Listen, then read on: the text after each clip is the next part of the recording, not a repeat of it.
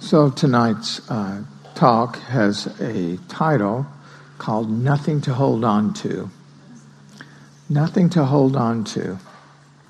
And it reflects the Buddha's teaching on change.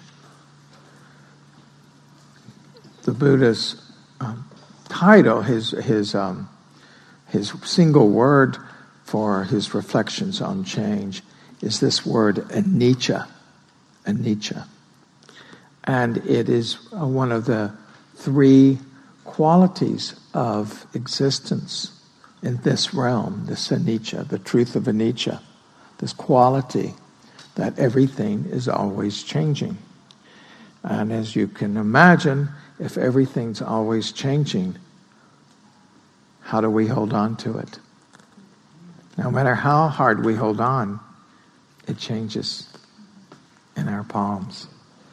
And this is a dilemma for us all that is existential in nature. That is, it's a priori to anything you might believe or anything you might do, because it's just always happening. Just in the time I've been speaking, these 2 or 3 minutes, there's been so many changes in your body. You've had all these different thoughts. You've heard all of these different things. Your body's had all these different experiences from outside, from the air, from the sounds of other people too in the room. It's a constant stream. It can take some extended period of examination to have a direct experience of anicca rather than a conceptual understanding of it. But we can, from our own everyday experience and from our understanding, reflect it and increase the likelihood of having this direct experience, this direct realization of the truth of it. So as we look into this, we start to understand that it is a key insight into the Buddha's teaching on how to find the end of suffering, is understanding the nature of anicca. Because without having a really full understanding, acceptance of it, we will do things in our minds that keeps us in this cycle of suffering. And when we look at something like this, we don't have to always be so morose about it, or like, oh no, there's anicca, because a lot of things that change are good. We're quite happy for an ache to go away, for a situation in our life that was quite difficult to change. So it's neither good nor bad in that sense. It's just a quality. It's just a quality of experience, that everything always changes. This is a poem I did a day-long on change just recently here. Each year I do a poetry day and I create a little booklet of poems around a particular theme. And everyone who comes to these day-longs that wants to reads one of the poems.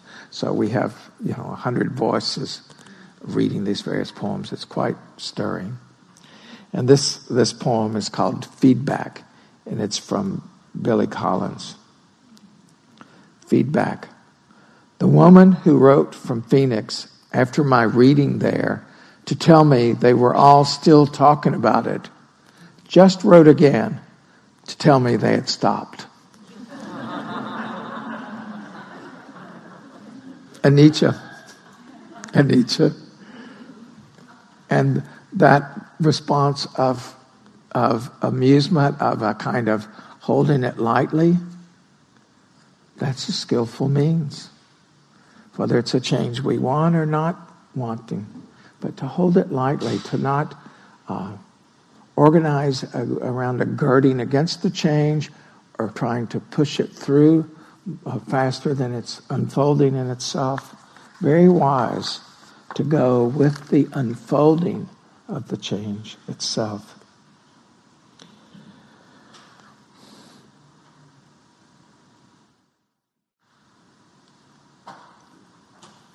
When we understand this truth, this profound teaching around anicca, a number of things happens. that are quite positive for us. One is that it lightens the burden of life because the ego starts to understand more clearly its proper role.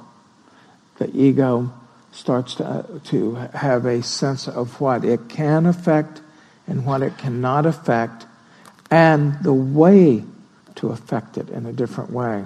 This is not something that I can prove to you. It's something that you would have to understand and experience for yourself as you start to look at your life from change as a phenomena rather than the particular narrative lines of any particular experience. So you're hungry and then you're not hungry because you had something to eat, and then you're hungry again. And you brushed your teeth yesterday, you got to brush your teeth again today. There's all of this flow of life. Something pleasant happens, something unpleasant happens. There's all this uncertainty. We learn how to meet that, to ride the waves of change in a way that gives us a sense of spaciousness and actually more choice as to our experience. To actually have more choice in terms of the sense of well-being around our experience. Across the board. The Buddha's understanding in this way is quite awesome. It's astounding that someone so long ago could understand the human mind and how it related to experience and see so clearly how to make certain changes in perceptions, certain changes in intention, and bring about a profound change in well-being. A second thing that can occur when we more deeply understand this truth of anicca is that it can stimulate our imagination at any level of experience so that we discover new attitudes, new thoughts about something that we may have struggled with over and over again, but we had fallen into a set pattern of how we react to it. But as we're seeing, this is just change.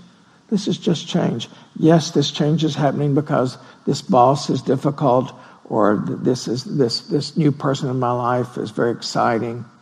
But if we're back in the phenomena, sitting back in the phenomena, change is occurring in my life.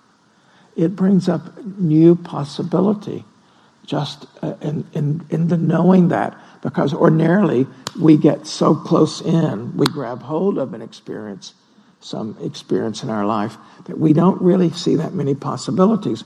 We have tunnel vision. We have funneled into this preconceived, conditioned way of perceiving and having what is called mental impressions in Buddhism. So perception and mental impressions are two of the 5 characteristics of any moment. And that it doesn't really allow that much room, but as we step back in this more phenomena way, we're able to see that more clearly. So tonight, I'd like us to reflect on 3 different aspects of change, of anicca, and see what we might learn that will actually be applicable in our daily lives. So this talk tonight is really aimed at living the Dharma in daily life, but it starts with the first thing we're going to look at, which is anicca in the context of the other 2 characteristics, which I will get to in a moment. And then secondly, we'll examine how failing to understand change causes stress and mental despair and unnecessary dissatisfaction. These are the characteristics that make up what's called dukkha, this stress, this unsatisfactoriness, this sense of dissatisfaction, unease in the moment, all because we don't have a wise relationship with anicca. And then the third thing we'll do tonight is ask ourselves, if there's nothing to hold on to, if everything's constantly changing, how do we orient? How do we live our lives? What are our lives about if everything is always changing? So, this first reflection in terms of anicca is part of the three characteristics. The Buddha taught that everything in this realm is characterized by these three qualities. One is that it's changing. Anything that comes into existence is changing. Anything. And ultimately going away. Another way that he said it is anything that's made up of parts disappears. It's always changing, and then it disappears. So that is anicca. The second quality of everything in this realm is that it has some flavoring, some element of dukkha, this unsatisfactoriness, this suffering, this unease, this uncertainty, dissatisfaction, unreliability, that there is in the flow of life in this moment a kind of struggle, a kind of friction, a kind of difficulty. Now, this dukkha is made up of a kind of dukkha that's physical and emotional pain. That's pretty easy to recognize as dukkha. But it's also made up of change itself. Because if we have something we really like, it will go away. Or we will lose interest in it. You have this favorite dessert, and then one day you just lose the taste for it. Or you have a really good friend that you spend a lot of time with, and they move to another part of the country. Things are always changing, so that you can never go, oh, I've really got this just the way I want it. I don't have to think about that anymore. I've really got the friends. They're really good friends. They're here for me and all this. And then it still changes.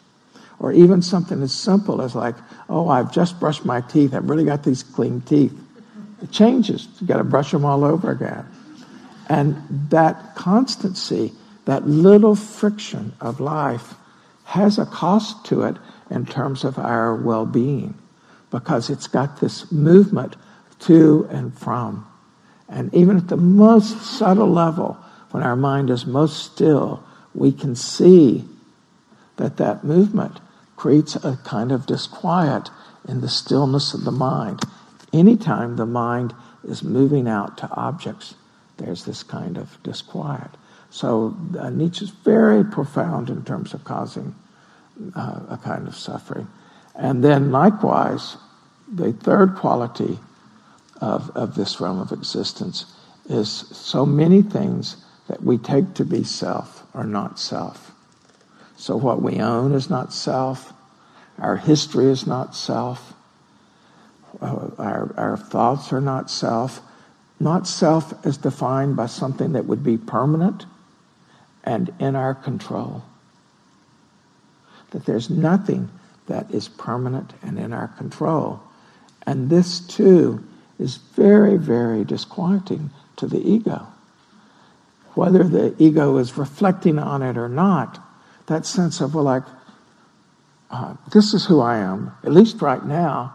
But if we really look at this moment, we can't find a there in this moment. It's always made up of these changing parts. Very uneasy. So if you think of the poor ego and what it has to go through in daily life, first there's all of this emotional and physical discomfort, small or large. Sometimes the ego can rearrange things, but how often can you not? So you get into traffic, and you go, oh, this is not comfortable. Get out of my way, traffic. Doesn't happen, does it? The same with a toothache or being bored often, or whatever it is that is bothering us in the moment. There's this inability to control the physical and the emotional pain. People hurt our feelings whether we want our feelings hurt or not. People make us angry whether we want to or not. people do things that make us afraid or distressed or despairing for others, or there's injustice in the world, all sorts of injustice in the world, and we can't control it. Thus the emotional pain and the physical pain of all the changes in the body and the various kinds of things that get inflicted on this body. So that's a fact. That's a fact. It's like this. So when we see that, we then see we have to find a better way to live, as the Buddha said in one of the suttas, to find a better way to live. And then this quality of change, not leading just to dukkha, not just to the sense of anatta, that everything's always changing, but that in its whole, it creates these three characteristics create a kind of unsteadiness. An unsteadiness when we're looking out at trying to get things the way we want them. Whether we're trying to get the things that we are like and trying to hold on to them, justify having them, and get more of them, or whether we're trying to avoid the things that are unpleasant to us, or if we have some unpleasant going on, to get rid of it as quickly as possible and as less pain as possible as we get rid of it. It creates an unsteadiness when that is the level in which we're existing, when that's our orientation. This reactivity around these three characteristics makes for a very uneven life, a life that does not have quiet or a kind of innate well-being that is the well-being of our natural state of mind-heart. That's called citta. So this understanding of this gives us motivation to look for a better way to live. It motivates us to have a kind of constant awareness that this is the impersonal nature of change that's occurring right now. Throughout the day, to notice this repeatedly and to say, oh, this is just anicca, rather than they shouldn't have done that. Did I do something wrong? Oh, this is so tiring. It's just anicca. It's just anicca happening in this moment. In the Buddha's Four Noble Truths, this truth of dukkha is the first of the Noble Truths. And then the second Noble Truth is that there is a cause of dukkha, and that is our clinging mind. Our mind wanting it to be other than it is, that our mind is filled with various kinds of thirst. That we want this, we don't want that, we want to become this, we don't want to be that we want all the sense gates to our liking. And we're trying to do that in the midst of this constant change. So how could we ever succeed if that's our strategy? How would that ever really bring something that is a continuity of spaciousness, a continuity of inner quiet, of well-being, some way of meeting life that could not be so disturbed by the difficult, because life stays difficult. So in the Buddha's teaching of these first two noble truths, the truth of dukkha and the truth that the cause of dukkha is our relationship to the dukkha. The cause of the suffering is our relationship to the dukkha. The dukkha itself is difficult, but it is our relationship, our trying to have it be other than it is, that causes this extra layer of suffering in our life. So if you have a body pain, it's got a certain degree of discomfort to it. But if you resist the fact that you have the body pain, if you're angry about it, if you don't think it's fair, if you're having all sorts of secondary response demanding it be other than it is, then that initial amount of discomfort gets greatly increased because it has a multiplying effect. So if you've got 3 degrees of pain and 7 degrees of resistance, you've got 21 degrees of suffering. It's not 3 and 7, it's 10. It really grows quite fast in that way. That's a rough formula. Don't go out and put that as an algorithm in your little app for suffering in life. If I have this...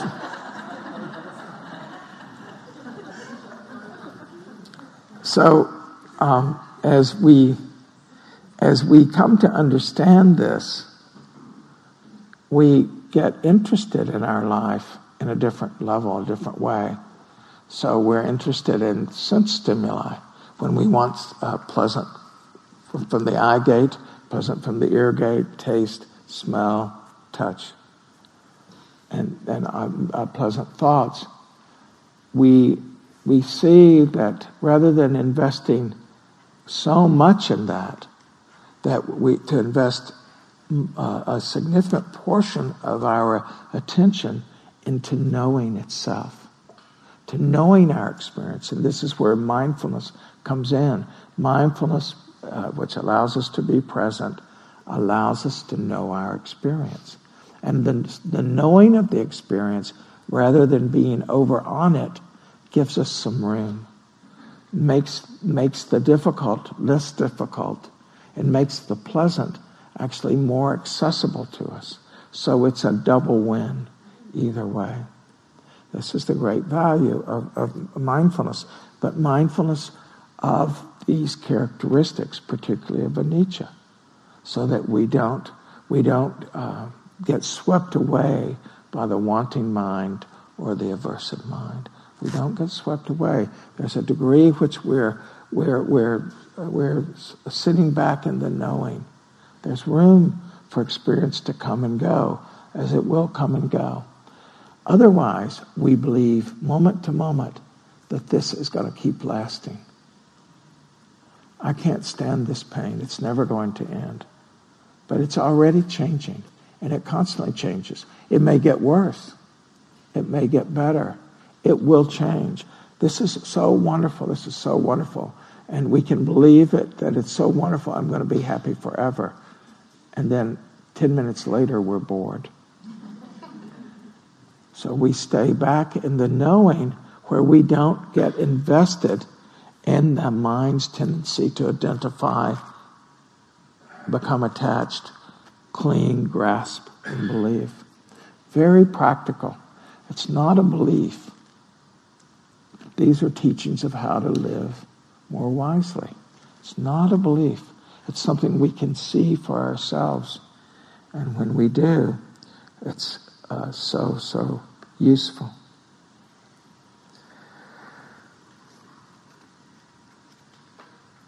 Change leads us to cling because we do want something to hold on to. And we mistakenly believe that if we just hold on the correct way, we can somehow control the conditions of our life, and we can control how we relate to those conditions through just holding on, through clinging. This doesn't turn out to be very true when put to the test of life. We're always a little late getting to the experience in the first place. And what we bring to it in the way of what our strategies for maximizing well-being are investing in the very things that are going to disappear on us. So it always leaves this sense of dissatisfaction. We inherently know this because there's a kind of unease that we can see in our experience if we watch closely in the middle of doing it. Okay, here I'm doing something that I really think is going to work well for me.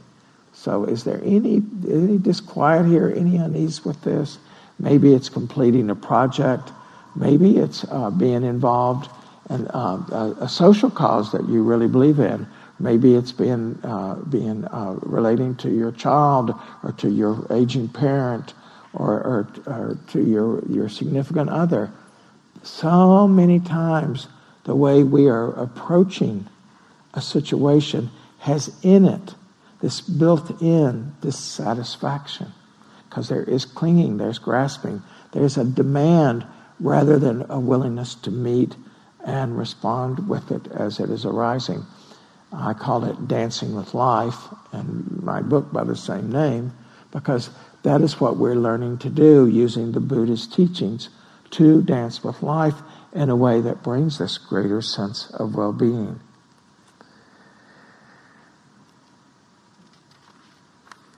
As the ego ceases to thinking it can control everything, it loses some of its insecurity.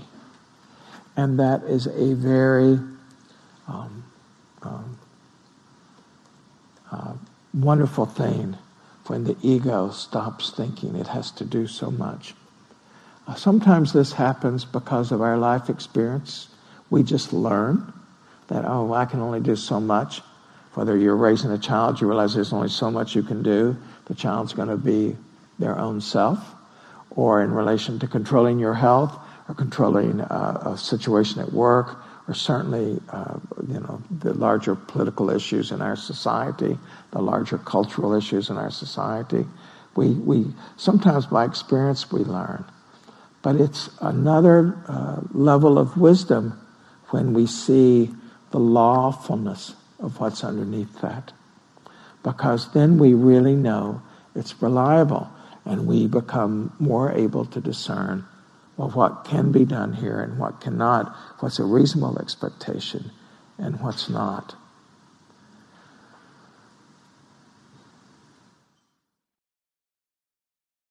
The strategy of getting what we want and keeping what we've got and justifying having it, of avoiding what we don't want and getting rid of what we don't want, gets us pulled into this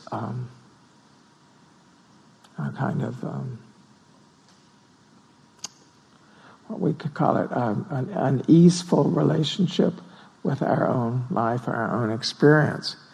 And we start to take birth repeatedly. We identify with, we believe over and over again, if I just find this parking place, I'm going to be so happy if I just find this parking place. We find a parking place, and we're happy for a moment. And it's really great when we have good parking karma, right? Nobody objects to that. But then, if I could just catch this elevator that's closing right now, I just get into the office building before the elevator closes. There's going to be other elevators, but in that moment, that becomes everything. Or, now what am I going to have for lunch? I want to have something good for lunch. Does it really make that much difference if we have something good for lunch? Really? But we invest so much in it as though it's going to make all the difference in the world. And so, as we start to see, because we're being mindful of this phenomena, we start to see the shortcomings of this. We start to see that there is some understanding that we've yet to experience directly. T.S. Eliot puts it this way. He says, there are three conditions which often look alike, yet differ completely. Flourish in the same hedgerow, attachment to self and to things and to persons. Attachment, this grasping, this wanting around this nervousness about anicca. So attachment to self and to things and to persons. Detachment from self and from things and from persons. And growing between them, indifference. So, detachment from self, from things, and from persons is this sitting back in the knowing. Having a level of emphasis on the knowing rather than on the narrative. A certain degree of detachment, but not indifference. Attachment to self and to things and to persons. Detachment from self and from things and from persons. And growing between them indifference, which resembles the others as death resembles life. being between two lives, unflowering between the live and the dead nettle. For all of you guys, nettle or a flower. This is the use of memory for liberation, not less of love, but expanding of love beyond desire, and so liberation from future as well as the past. So this is the interchange that starts to come. We're not indifferent to our lives. We care. But the caring takes on a larger sense than our own ego's immediate needs. Even though we're still interested in the ego's needs. We're interested in the body's needs. But there is a shift in the way it's perceived, the way the moment is interpreted, the way we relate to the moment. It's not indifference, it's not nihilism, it's not cynicism, but a change that allows it from being a grasping after things, a clinging to something that's, of course, constantly changing, to this new relationship to it. And that new relationship allows not less love. There's not less love when we let loose of some of our attachment, but there's actually more love. There's actually more caring. And this is the kind of caring where we're not haunted by the past and we're not fixated on the future.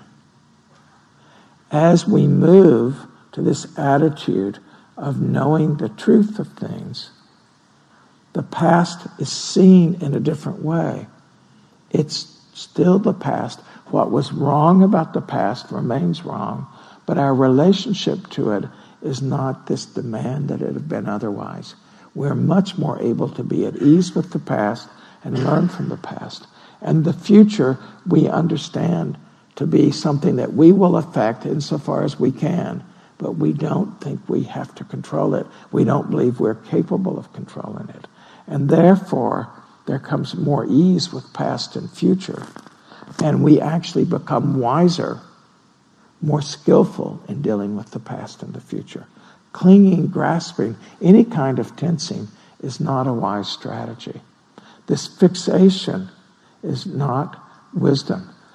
When before I ended up a Dharma teacher unexpectedly, I had been an entrepreneur for all of my adult life. And I worked very hard. I kept steady focus. But the obsession did not help. When I was worried, when I was trying to force something before it was ready, those things didn't turn out. Rather, it was the steadiness of intention and the sustaining of attention that made the difference. People talk about Steve Jobs and how obsessed he was in getting things perfect. I would not describe him in that way, and I didn't know him well, but I knew him. I would say that he actually had these two characteristics that would have made him have a rich experience in meditation retreat. And that is that he had this ability to aim his attention on what he cared about and get others to go with him and paying attention to something. And then he could sustain his attention on it. In Buddhism, in Theravadan Buddhism, we call these two characteristics vitakka and vichara. And we learn it in samadhi meditation, in concentration meditation. We learn to aim our attention at a single object and to sustain our attention on that object. We learn this in our samadhi practice, but then we utilize it in mindfulness so that we learn to sustain attention, sustain mindfulness, to have mindfulness, and then to sustain mindfulness, and then to apply that in the form of attention on any object. So tonight we're aiming attention at change, at anicca, and we're sustaining our attention on anicca.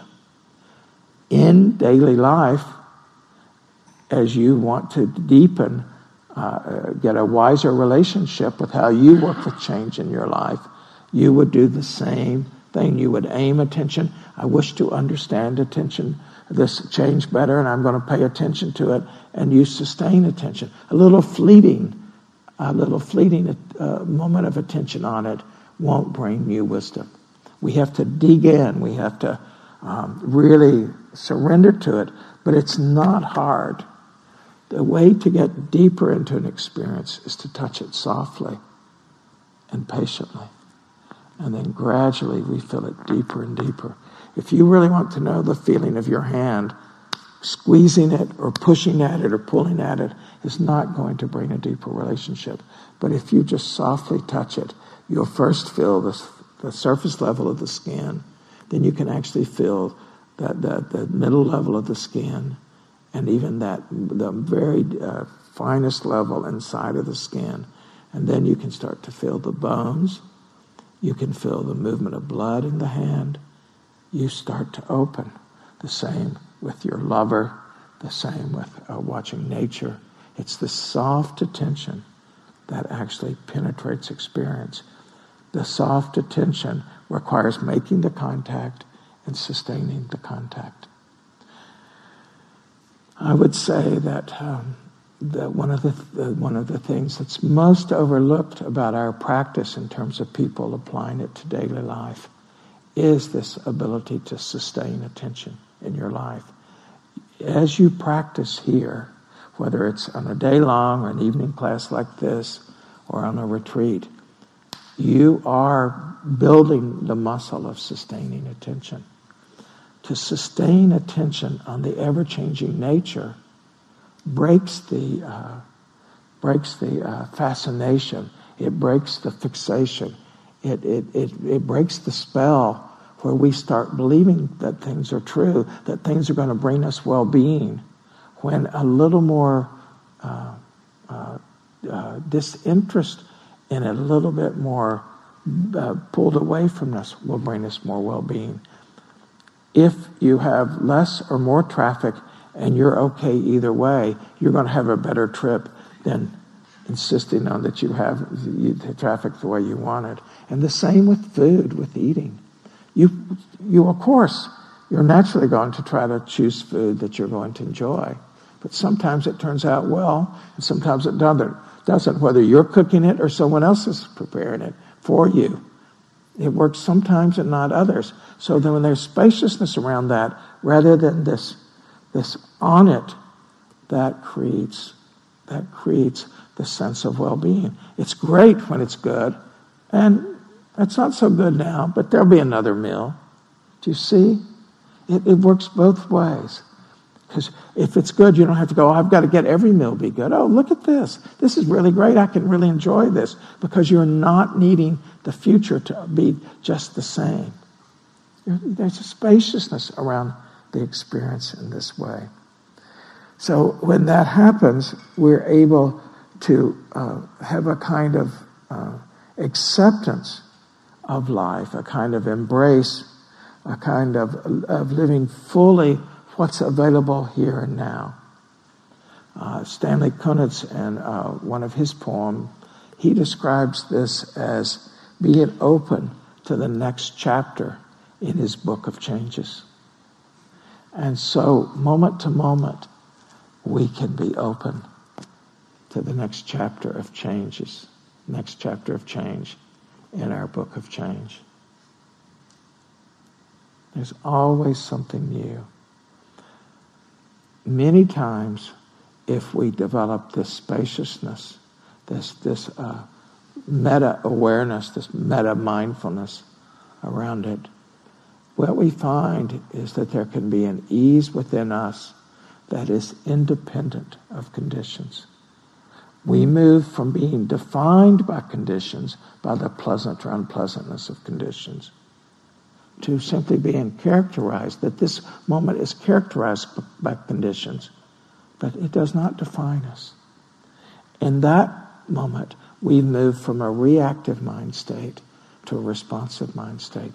We are free of the suffering that comes from conditions. from this demand around conditions. We have let go of that clinging that the Buddha describes in the second noble truth.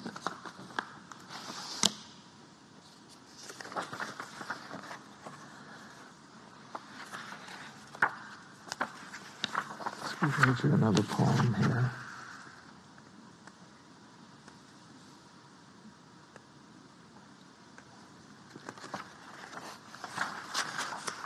This is a poem by Rumi talking about the wisdom of accepting change. It's an excerpt from a poem called A Necessary Autumn Inside Each. Inside each of us, there's continual autumn. Our leaves fall and are blown out over the water. A crow sits in the blackened limbs and talks about what's gone. Then your generosity returns, spring, moisture, intelligence, the scent of hyacinth and rose and cypress. And if you don't feel in yourself the freshness, weep and then smile. Don't pretend to know something you haven't experienced. There's a necessary dying, and then there is breathing again. Very little grows on jagged rock. Be ground, be crumbled, so wildflowers will come up where you are. You've been stony for too many years. Try something different. Surrender. So this is the teaching to surrender to the truth of anicca, to surrender to the truth of change. It's not, I repeat, it's not that you don't work towards what you believe in, to what you care about, to your causes, to your own comfort. It's not that, but it's a surrender of attitude, a surrender of the clinging, a demand that we can control at a certain level. So then, what do we do if we accept the fact of the Buddha's teaching of anicca? How do we orient? What is our structure? What is our framework of a reality to move? How do we organize our goals? How do we focus? What do we do with our time if everything is always changing? For people who get disillusioned in life, they do fall into cynicism. They fall into a kind of nihilism. Nothing really matters. First of all, we're going to die, so nothing matters there. Then secondly, all these things that we're trying to do, they don't work out so well, and yeah. That is not a very wise response. That is not. There's not insight in that kind of a thing. Our lives matter. Our lives can be rich. Our moment-to-moment experience rich. It can have meaning. It can have a sense of purpose to it. In the context of anicca. We see how exhausting it is to constantly want. So we start to cultivate not wanting. Not wanting so much. It's not that we give up caring about things, but it's not organized around the wanting. We experience loss as part of caring, and not consider loss as a defeat, but as a price for caring. We move from caring about the outcome to more about how we're meeting what our goals are. We move so that the sense of the way we work towards our goals becomes at least equally, if not more important, than how the goals are met. T.S. Eliot at another place says to us, teach us to care and not to care. Teach us to sit still. Teach us to care and not to care.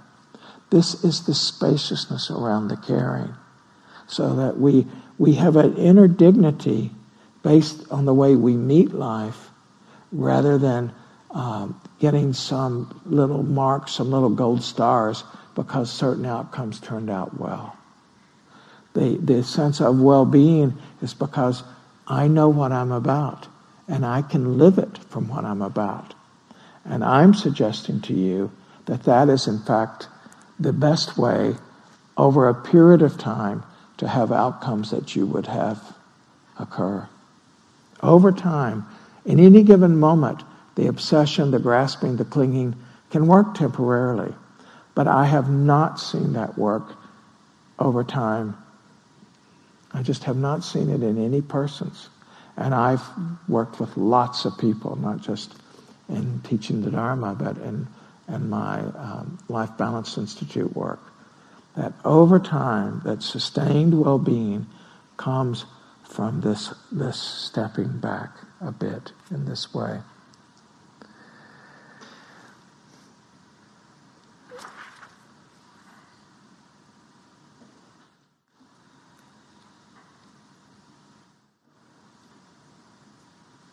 We know that when we have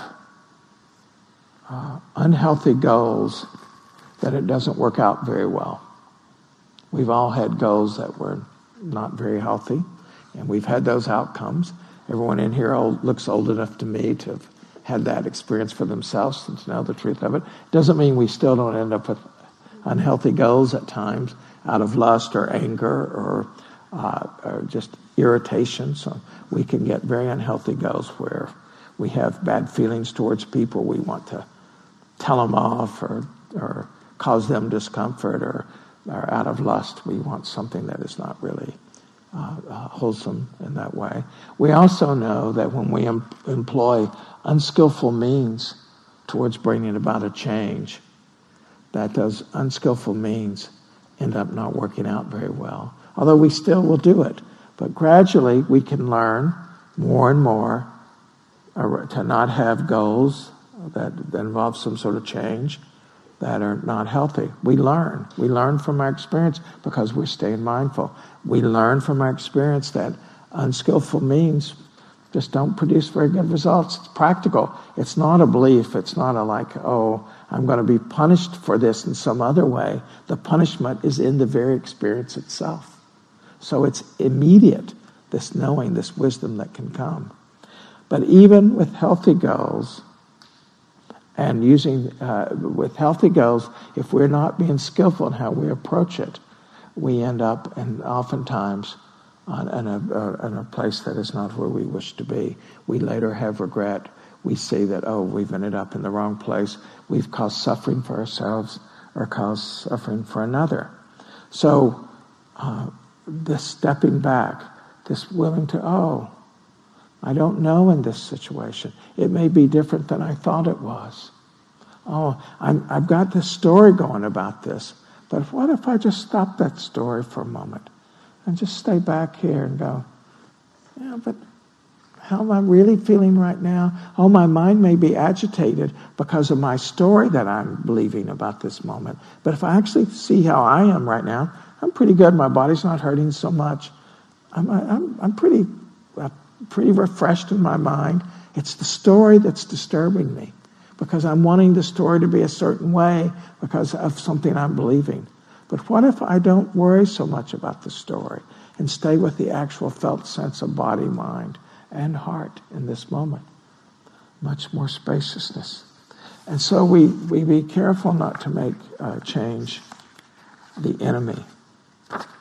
A poem by a good friend, Rob Cook. It's called Messengers. Messengers who deliver unwelcome news have never been popular. They may have gone many miles to get the message through, braving the elements and wild beasts. But does the king say, "Well done"? Not likely.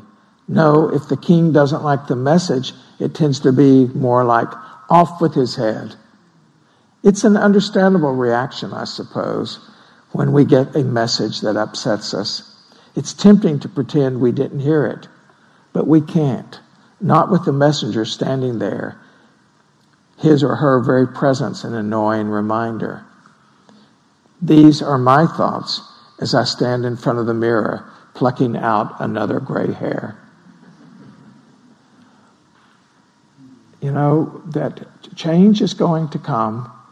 We're always going to be involved in change. And Sometimes the person that brings us the change is not the person, the message of change is not the person we would have preferred to deliver it to us. Sometimes the form that this message takes around change is not the form we would have it be.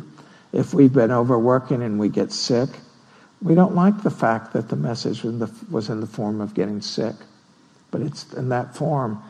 If we have, we are pushing too hard in our relationship, and the person starts withdrawing from us, the person withdrawing is a very unpleasant form to receive the message. But the message is still equally valuable. So the message itself is what we want to see.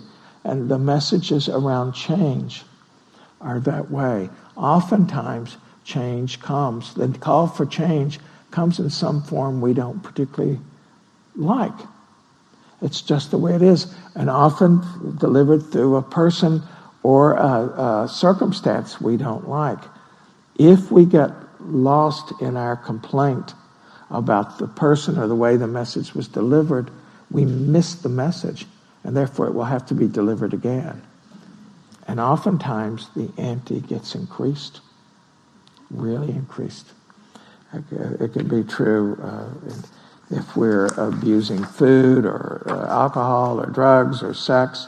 It can be true if the way we're trying to bring about change in a family dynamic or in a work situation or in an institution. If we don't get the message, if we're not more interested in the message, then it will become a more intense message and may be delivered by even more unpleasant circumstances. So there comes this need to let go, to come into a new way of relating to change. I can remember hearing for many years about anicca and feeling as though I had an understanding of it until one day I had a larger opening and I realized, I didn't understand much at all. And it's continued. On a physical level, when you're just, that is being body-mind, when you really are present in the moment, and when this happens, it's hard to say why it does, but you really have a direct experience of arising and passing that is so dramatic that it is temporarily disorienting, because rather than perception seeming steady, it's just so fast. It's just so fast that you can't cling to it at all. There's a sense of, I'm missing it. That's actually the level that it's happening to us, or an approximation of the level. It's even happening more fast than that. But at times, in retreats, you can actually have a direct experience of this change in this way. Likewise, you can have a direct realization of the gestalt, of the wholeness of the truth of anicca. And you really realize it's not just the perception of change, but this whole thing is other than it appears in our regular perception mode. It becomes something different, and we are involved in a different kind of experience with this. It is a wilderness that we are entering into that is something we have not known before. In non-retreat situations, again, people often experience this around a life-threatening disease or around having lost someone, that they are temporarily, they have a realization of this, but because it's not coming out of practice and there's not a repetition, it's hard for it to last. There can be a temporarily kind of wisdom that's really quite profound, but then it's lost again. It's the mindfulness, this repetition, the staying with, that really cultivates this deep-seated wisdom that starts to guide our life in this way. This is a poem by Wendell Berry called Exploring. And in it he talks about going into a new space, a new understanding, a new way of being. And he calls that the wilderness. Always in the wilderness, when you leave familiar ground and step off alone into a new place, there will be, along with the feelings of curiosity and excitement, a little nagging of dread. There will be, along with the feelings of curiosity and excitement, a little nagging of dread. It is the ancient fear of the unknown. And it is your first bond with the wilderness you are going into. What you are doing is exploring. You're taking the first experience, not of the place, but of yourself in that place. You're undertaking the first experience, not of the place, but of yourself in that place. It is an experience of our essential loneliness, for nobody can discover the world for anybody else. It is only after we have discovered it for ourselves that it becomes a common ground and a common bond, and we cease to be alone. I bring up this topic of anicca in this way tonight, not lightly, because it is, and its more profound level, like going into a wilderness. There is sometimes on our evening classes, we don't necessarily evoke this large capacity of change as a possibility, but rather we point to more immediate things and to going on to retreat for deeper experience.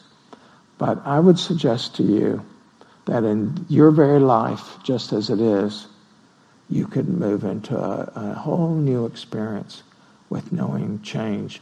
Really change your relationship to change. That you could develop a kind of wisdom that might come only with old age to some people, but at whatever age you are, this kind of wisdom can come. That a sense of well-being in the face of change is available to each of us right now, a little bit more than we know it. And with the consistency, quite a bit more. Just in our life that we have it. Not that you have to come back here on every Monday night to get another hit of inspiration, although it certainly helps to have those hits of inspiration, let me tell you, from my own experience. But that it is available to us in the here and now. We underestimate our capacities. We don't commit ourselves to understanding change.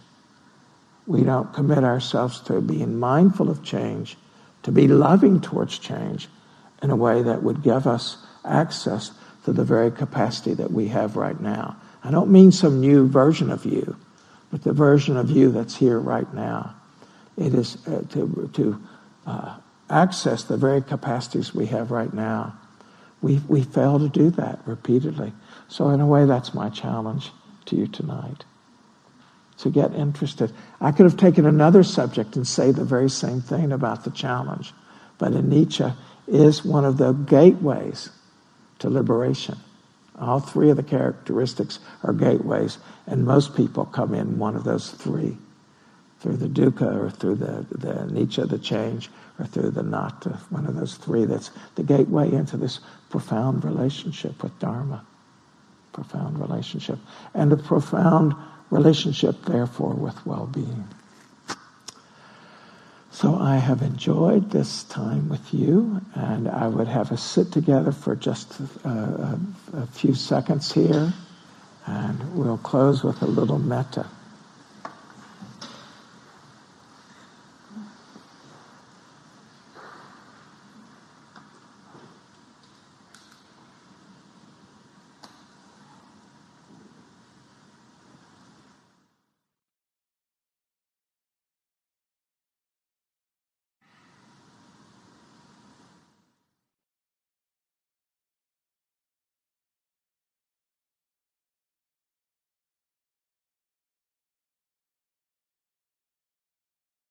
I'd like to do a metta out loud as call and response, please.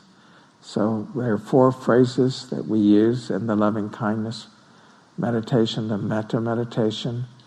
And everybody's encouraged to have their own phrases. And the phrases I will be using, I worked out while volunteering in a prison program. So I'll say a phrase out loud. I ask that you repeat it with some vigor. And then there'll be just a moment or two of silence to let you receive the loving kindness from those around you offering it. And then the next phrase. May you be safe from internal and external harm. May you be safe from internal and external harm.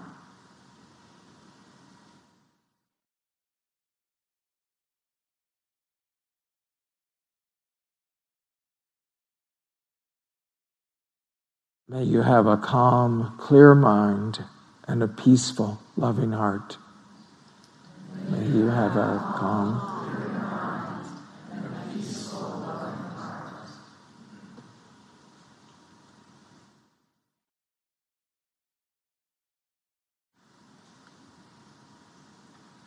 May you be physically strong, healthy, and vital. May you be physically strong, healthy, and vital.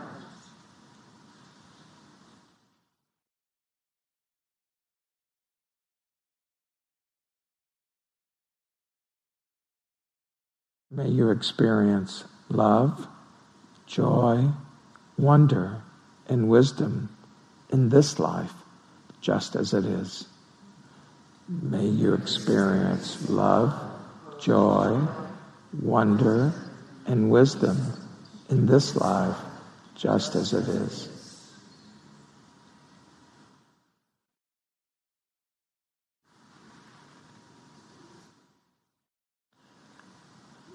May our practice this evening be a benefit to all beings. May we learn to be more skillful in relation to change. May we let change bring us to ever deeper wisdom, and this in turn be a benefit to every person we come in contact with. May all beings find the end of suffering.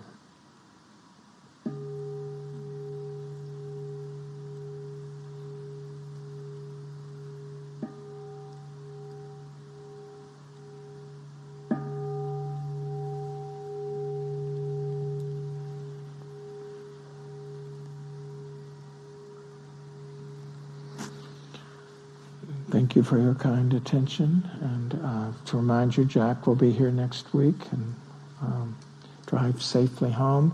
Go to the right when you come out the driveway so that we honor our agreement with the city. And also, it's much safer.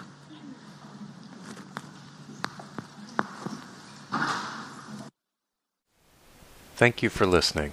To learn how you can support the teachers and Dharma Seed, please visit dharmaseed.org/donate.